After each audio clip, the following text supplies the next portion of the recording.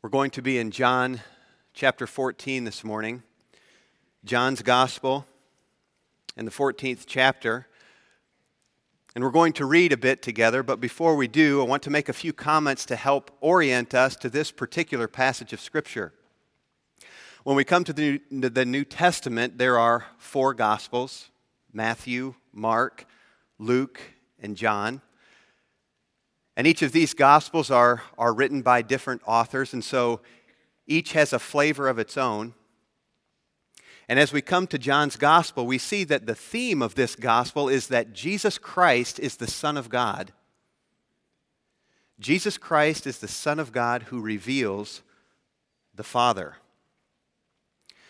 And in the first half of the Gospel of John, we see Christ revealing himself as the Son of God, revealing the Father primarily through miracles, or signs as they're called in this Gospel. And then the second half of the Gospel, we see our Lord giving instruction to his followers as he makes his way toward the cross. And John 14 is in the midst of this section of Scripture, sometimes called the farewell discourse. Because in this section of Scripture, we see our Lord giving to his closest companions his parting words. Jesus had just washed his disciples' feet. And in so doing, he had given them an example to follow. He had commanded them to love one another. And then he shares with them some distressing words. He says, "I'm going to leave. And the place to where I am going, you can't follow me. And one of you is going to betray me. And one of you will deny me."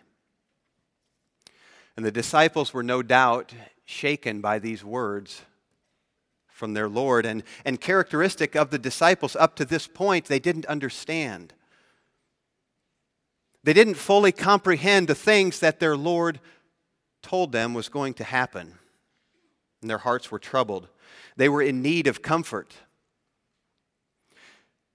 And as we sit here this morning, no doubt many of us are troubled. Our hearts are heavy for a variety of reasons. Yes, we're trusting in the Lord. Yes, we believe his word is true when he says that he's working all things for good. And still we're troubled because life is hard. Our hearts are anxious about many things, and we find ourselves, like the disciples, in desperate need of the words of Christ this morning.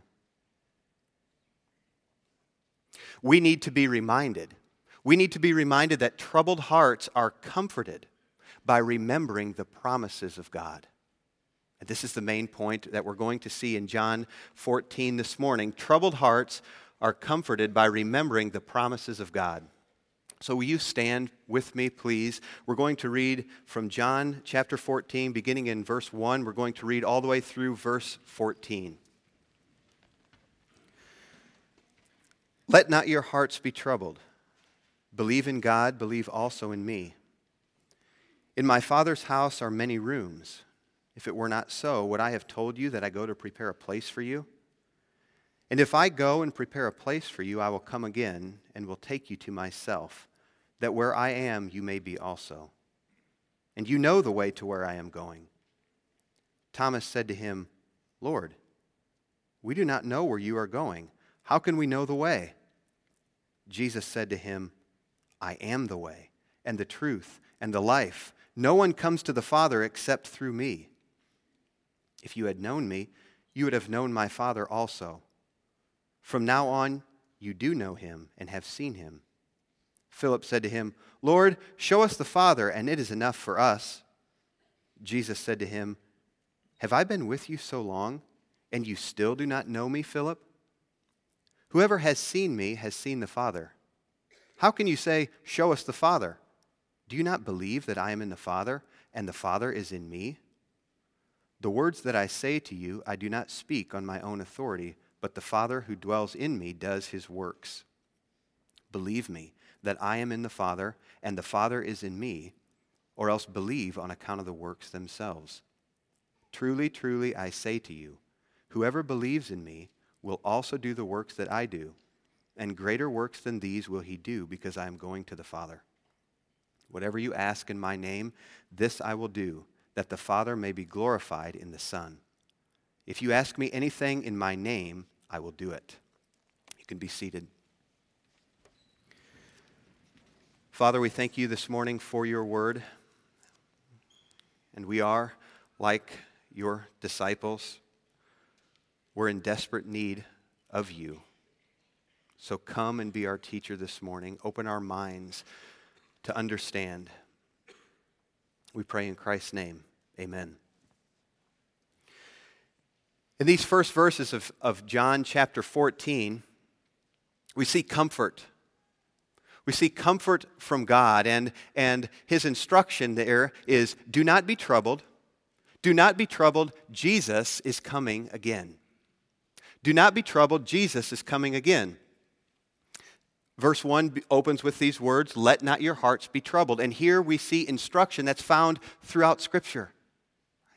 We just finished, as a church, we just finished the book of Joshua. And if you go back to Joshua chapter 1 and verse 9, we hear these familiar words. "Have I not commanded you? Be strong and courageous. Do not be frightened and do not be dismayed, for the Lord your God is with you wherever you go." But in John 14, the words of the Lord to his disciples, they may sound a bit shocking. After all, he had just told his disciples he's going to leave. And where he's going, they couldn't go, at least now. And one of them was going to betray him. And then those words to Peter, "You're going to deny me. 3 times you're going to deny me, Peter." Nevertheless, the Lord's command holds, "Let not your hearts be troubled. Rather, believe. Believe that what I say I will do, I will do. And here's what I'm going to do. I'm going to go away.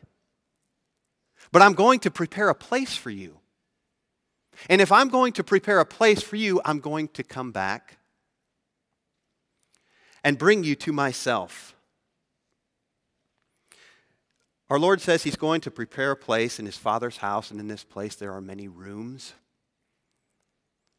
Many rooms. This word is just found one other time, and it's just a few verses down here in John 14. There in verse 23 it says, "Jesus answered him, 'If anyone loves me, he will keep my word, and my Father will love him, and we will come to him and make our home with him.'" And so we get an idea here of how this word room and home should be understood. It speaks of the Father and the Son coming and making their presence known among believers. The place for believers is to be in God's presence forever. It's to have unhindered fellowship with the Lord who redeemed us. Christ made a way for us by going to the cross and then rising from the dead. And in so doing, he secured our eternal access in the presence of the Father. He says, "I'm going away, but I will return." I will return, but you can almost feel, as you read through this chapter, you almost feel the confusion, the anxiety of these disciples. These were distressing words. You're going to go away? Have you ever had to tell a little child, maybe one of your own, you've got to go over here and run an errand, and so you tell the little one, "You stay right here with your brother," right? You stay right here. "Mom or Dad, we're going to go right over here. I've got to pick up a few things, but I'll be right back." And you watch their face, right? You see the distress that comes over their face, and maybe the tears that well up in their eyes. They start to process this reality that Mom or Dad is going to go away, and they're not going to see you for a time. Here are the disciples of the Lord Jesus. They're distressed. These disciples had left everything to follow him, and now he's going away? Lord, we don't understand. They'd been living with their Lord for several years now, daily observing him. learning from him, watching him, eating with him. If you've been involved in sports at all, maybe some of you have to go way back to remember this time, right? Where you were on a team, and you practice with these others on the team, right? And you sweat together, and you worked together, and you won together, and you lost together, and you saw one another's strengths and one another's weaknesses, and you saw that during this time you were developing this deep friendship with those on the team. There was a camaraderie, that this friendship that was built, a relationship that was established. Those who have served in the military can attest to something similar. You find yourselves in extreme circumstances with others, and there's a bond that's built there. Right? Or maybe you've gone on a work team, right? And you find yourself in unfamiliar places with a few familiar people. And you get up early in the morning and you enjoy a meal together. And then you go out and work. And you come back and you enjoy some more food and some time together. And over the course of the week, you're amazed, right? There's this bond that's built. Or maybe it's something that you've done just as a family. And you see this relationship that's being built. How kind of God to give us relationships. And if we've experienced this, how much more so the disciples with their Lord. Day after day, they had lived with him. And now he was going away, and the disciples are troubled. The Lord promised to return, however. And what the Lord Jesus says he will do, he will do. Jesus is going to go away, was going, but he will return. He will return for his own, and here is hope for the believer. There is hope for the believer. We have confidence that our Lord will return for us. Do not be troubled. Jesus is coming again. What's significant about the return of our Lord? Many things. And we could talk about when the Lord returns, he's going to mete out judgment on those who have rejected him. And he's going to make the wrongs right. Or we could talk about, and rightly so, how our Lord is going to make all things new. But here in the Gospel of John, the focus seems to be on the dwelling of the Lord with his people. The very presence of God, a theme that we see all throughout Scripture. God dwelling with his people. We go back to the book of Exodus. And there in Exodus, God instructs Moses to instruct his people, the Israelites. They were to build a tent, a tabernacle. And in that place, there was going to be the most holy place, and God's presence was going to dwell in a special place there, in the Holy of Holies. And so God's presence would be among the people. And then we remember Solomon as we work our way through the Scripture, and we see Solomon building this temple. And there the Lord's presence would dwell in the Holy of Holies. And this pointed ahead then to ultimately our Lord Jesus, who came in the flesh. And those familiar words of John 1:14, the Word, that is Christ, became flesh and dwelt among us. Here we see the continuity of the Scripture. God dwelling with his people. Christ came as a man and dwelt among man. And here in John 14, Christ had been dwelling with his disciples. But he was going to go away. But he encourages his followers, telling them, I will return. And upon his return, he will gather his own. He will gather his elect and take them to be with him forever. And in that place, every believer will enjoy unhindered fellowship with God in his glorious presence for all eternity. We can say in one respect, we are, all who are in Christ Jesus this morning, are experiencing the presence of God now. We're going to unpack that a bit more in just a little bit. But during our time on the earth, while we're enjoying the presence of God, our fellowship with Him is still marred by the fall. We struggle in our flesh, and this hinders our fellowship with our Heavenly Father. And we find ourselves, along with all creation, groaning, waiting for the full redemption of our bodies when Christ returns. But knowing that Christ will return in the future gives us comfort in the present. Because we know that this life isn't all. There is a glorious future ahead for all who are in Christ Jesus. We recognize that the struggles of this life will only be with us here. And while we don't minimize our struggles, it gives us a perspective. It gives us an eternal perspective. It's why Paul could write in Romans 8, "For I consider the sufferings of this present time not worth comparing with the glory that will be revealed." We don't minimize the struggles of this life.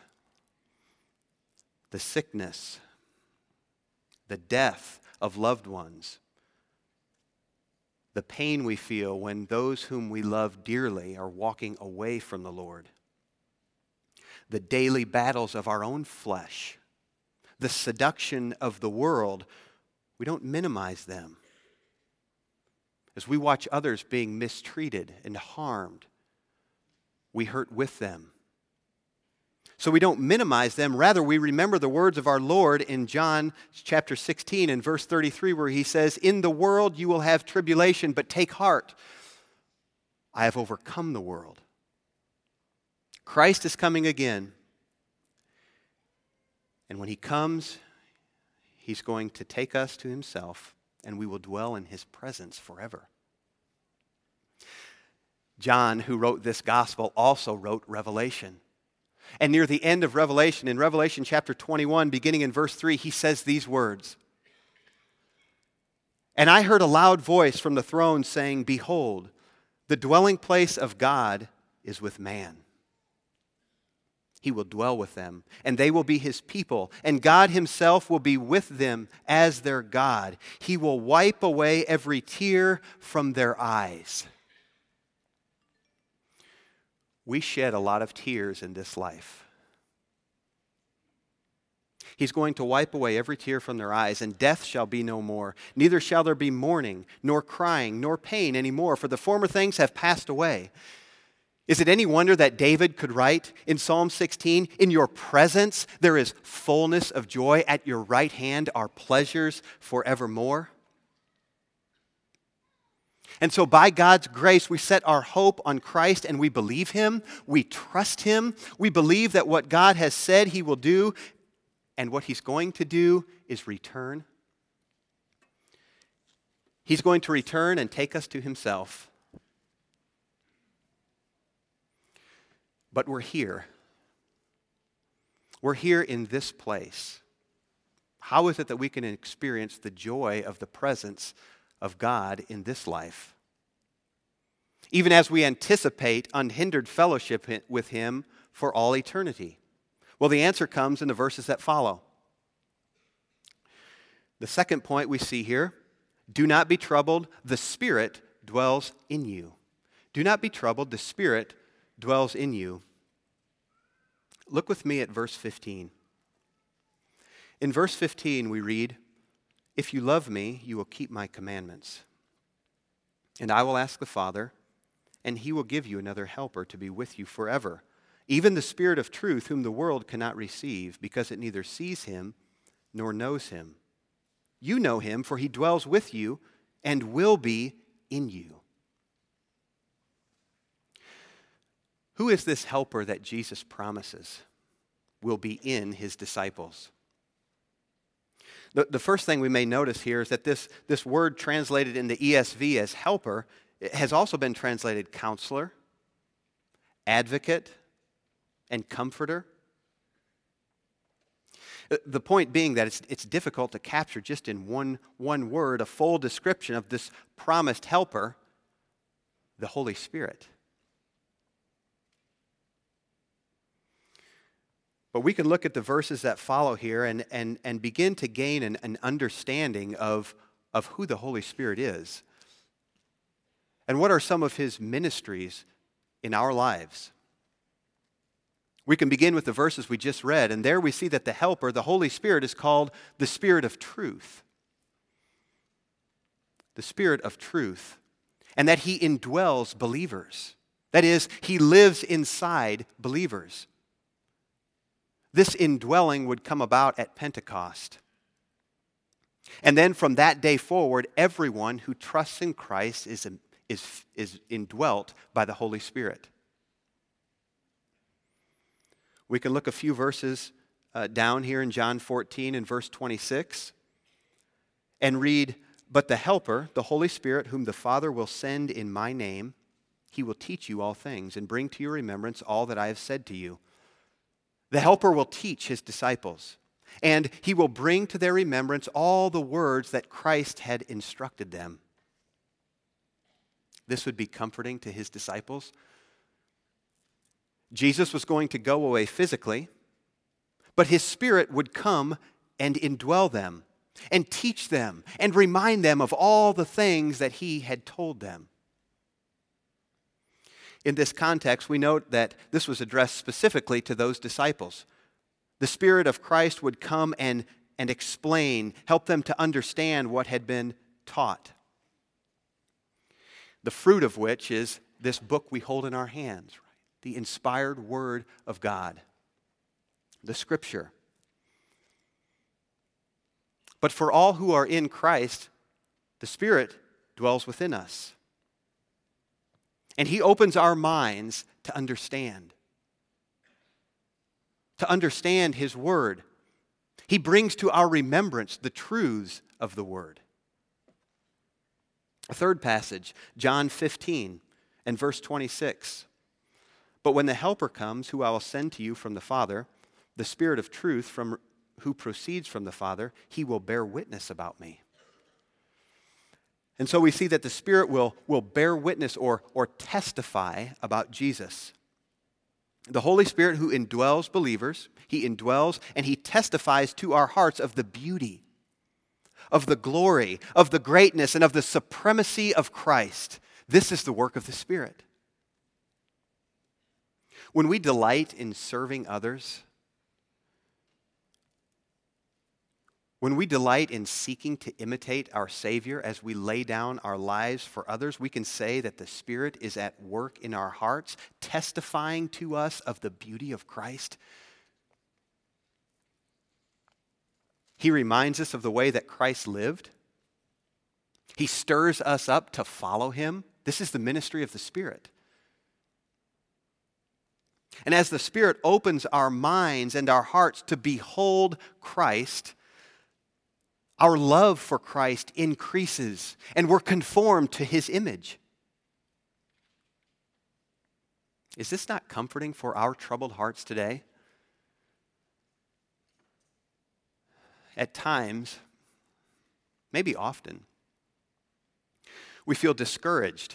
We feel discouraged in our walk with Christ because our progress toward greater Christ-likeness seems slow.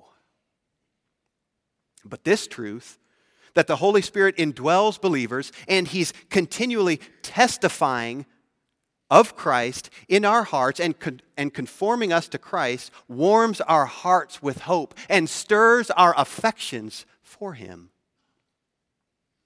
We are being conformed to the image of Christ.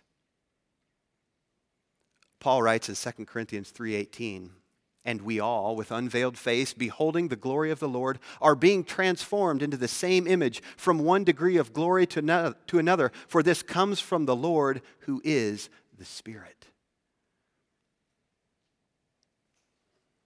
A fourth passage, John 16 and verse 13 says, "When the Spirit of truth comes, he will guide you into all truth." The Spirit guides his disciples.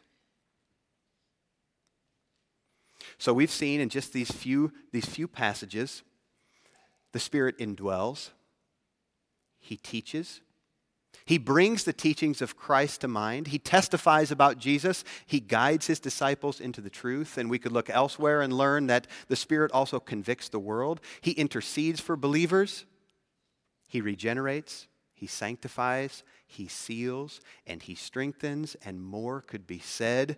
Here is comfort for the troubled heart. Do not be troubled. The Spirit dwells in you, believer. Though absent physically, the Lord would be present through His Spirit, so His followers would never be alone. Lest we think that we are alone, it would have been comforting again for the disciples to hear these words. In the midst of their confusion about the events that were about to take place, Jesus tells them, I will send to you another comforter. He will be with you forever. And we, like those disciples, are comforted knowing that God is dwelling in us and that He won't leave us. We often talk about the Great Commission. These words of our Lord are powerful. At the end of Matthew 28, He says, and behold, I am with you always. I'm with you always to the end of the age. There is joy for us knowing that our Lord dwells in us. In His Spirit and through His Spirit, He's equipped us to deal with the complexities of life. Difficulties in relationships. The Spirit guides us into the truth. Enduring intense trials. What does the Spirit do? He reminds us of the truth. He brings to mind the Scripture. He is our comforter. In our struggle, our own personal struggle against sin, we struggle to gain victory over the sin that we've been battling for years. The Spirit is at work encouraging us and giving us strength in the battle. Perhaps you're thinking even now of a time where you've experienced the comforting presence of God in the midst of intense suffering.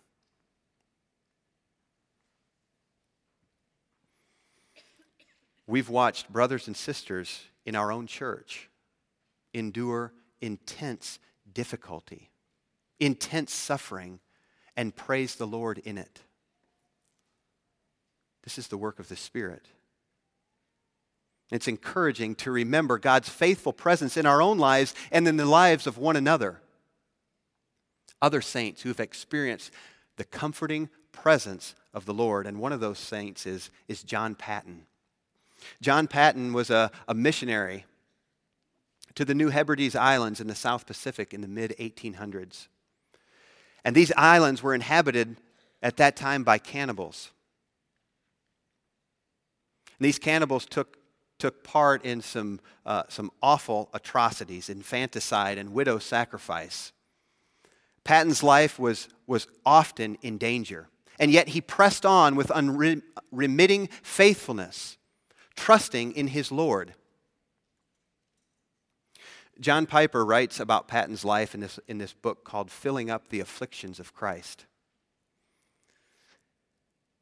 Piper writes, one of the most powerful paragraphs in his autobiography describes his experience of hiding in a tree at the mercy of an unreliable chief as hundreds of angry natives hunted him for his life. What he experienced there was the deepest source of Paton's joy and courage. And then he quotes from Paton's autobiography. Here's what Paton says. Being entirely at the mercy of such doubtful and vacillating friends, I, though perplexed, felt it best to obey. I climbed into the tree and was left there alone in the bush. The hours I spent there live all before me as if it were but of yesterday. I heard the frequent discharging of muskets and the yells of the savages. Yet I sat there among the branches as safe as in the arms of Jesus. Never in all my sorrows did my Lord draw nearer to me and speak more soothingly in my soul than when the moonlight flickered among those chestnut leaves and the night air played on my throbbing brow, as I told all my heart to Jesus. Alone, yet not alone. If it be to glorify my God, I will not grudge to spend many nights alone in such a tree, to feel again my Savior's spiritual presence, to enjoy his consoling fellowship.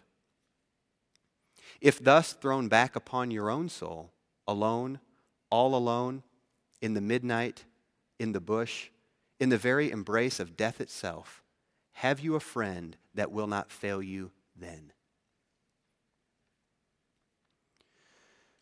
God's comfort for troubled hearts includes the promise that the Holy Spirit dwells in believers. All who by God's enabling grace turn from sin and put their trust in the Lord Jesus Christ receive the Spirit. And though in this life we may feel lonely, we are never alone.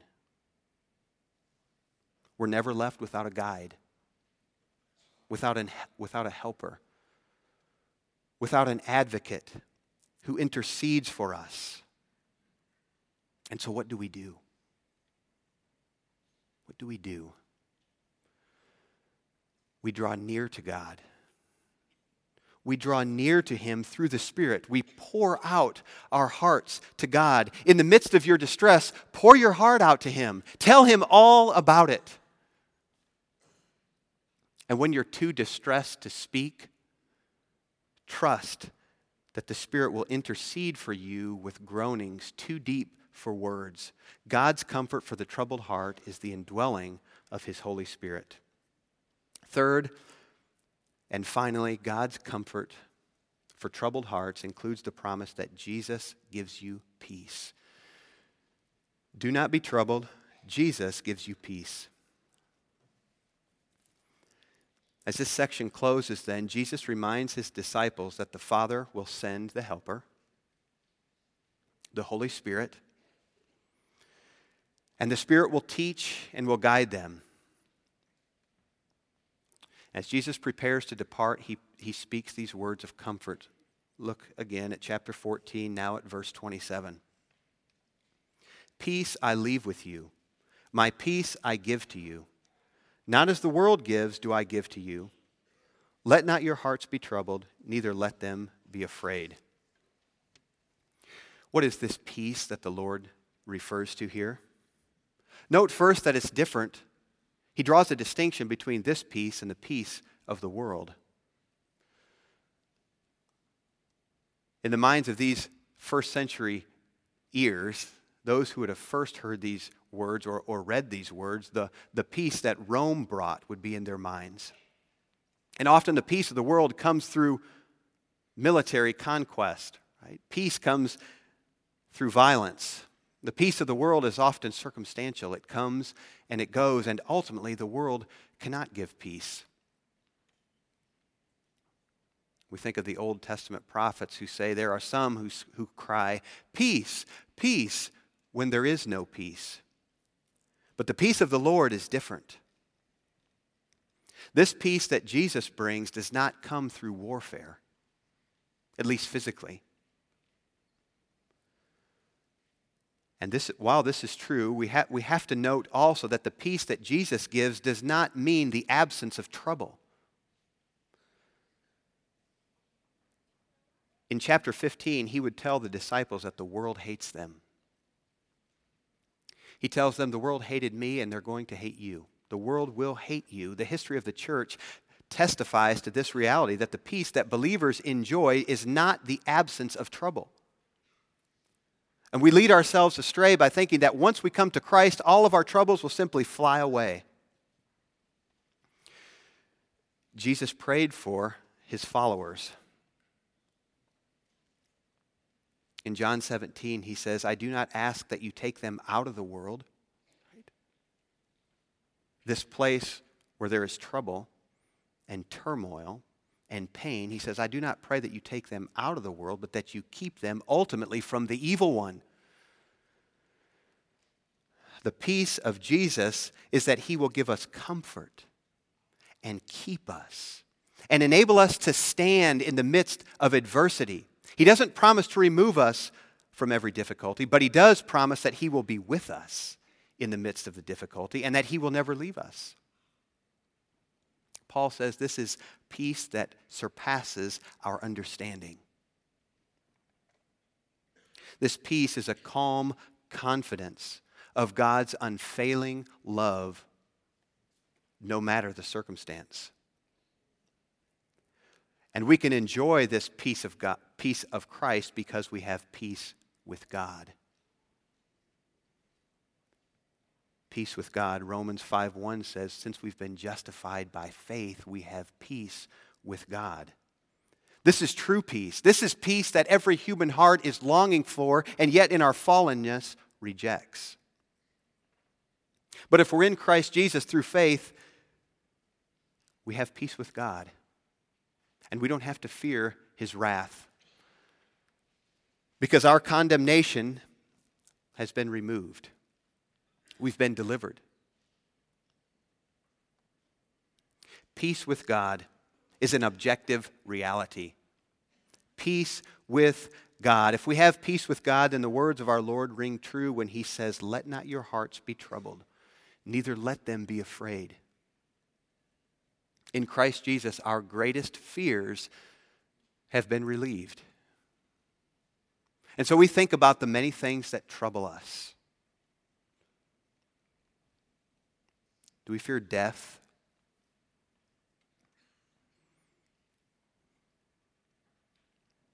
Do we fear judgment?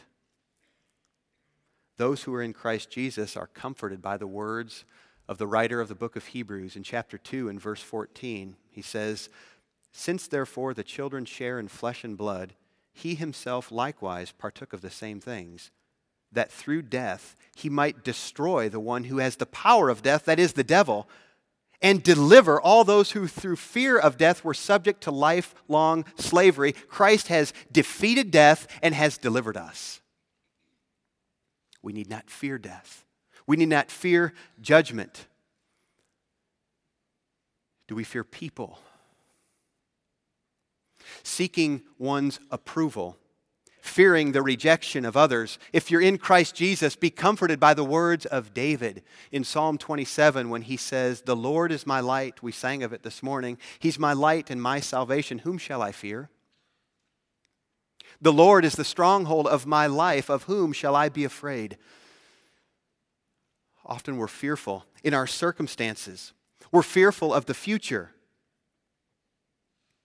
But those who are in Christ are comforted by the words of the Apostle Paul, right? In Romans 8, these familiar words, Romans 8, 28 and 29, and we know that for those who love God, all things work together for good, for those who are called according to his purpose. For those whom he foreknew, he also predestined to be conformed to the image of his Son, in order that he may be the firstborn among many brothers. God is at work in our lives for our good and for his glory. Do we fear that God's love for us will fail? Again, Romans 8 and 31. What then shall we say to these things? If God is for us, who can be against us? He who did not spare his own Son, but gave him up for us all, how will he not also with him graciously give us all things? If God did the greatest by giving his own Son, he does the greater. Will he not do the lesser and keep us? This then is how we do battle. We do battle against the doubts that flood our mind. We remind ourselves of Scripture. We remember the promise of God that Jesus gives peace.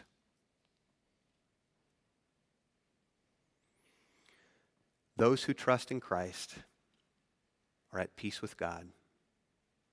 They experience the peace the Spirit brings. Our troubled hearts are comforted this morning as we remember this truth. Jesus gives us peace. If you're not currently experiencing the peace of Christ, The gospel says that though we have sinned, Christ has made a way for us to be reconciled to God. We turn from our sin and put our trust in him, and we can experience the peace of Christ. Some 2,000 years ago, a group of men gathered together in this room, right? In a room there, and they listened intently to the words of their Lord. And their hearts were troubled by the news that he was going to go away. One would betray him, and one would deny him. But the Savior spoke words of comfort to their troubled hearts. He taught them that he would come again, that his Spirit would indwell them, and that he would give them peace. And these promises are not only for those disciples, they're for us today. We who are often troubled and distressed by our circumstances and by this life. And by God's grace, we believe his promises, and we serve him faithfully, looking to the Spirit for strength as we anticipate his glorious return. Let's pray together. Father, we thank you for your kindness. In your mercy, you've given us your Spirit. And we confess that we're just like the disciples. We're often troubled. And we don't understand our circumstances. And so we ask for your help. Will you help us this week to rest in your promises that Christ is coming again, that your Spirit dwells in us, and that in Christ we may have peace. We ask these things in Jesus' name. Amen.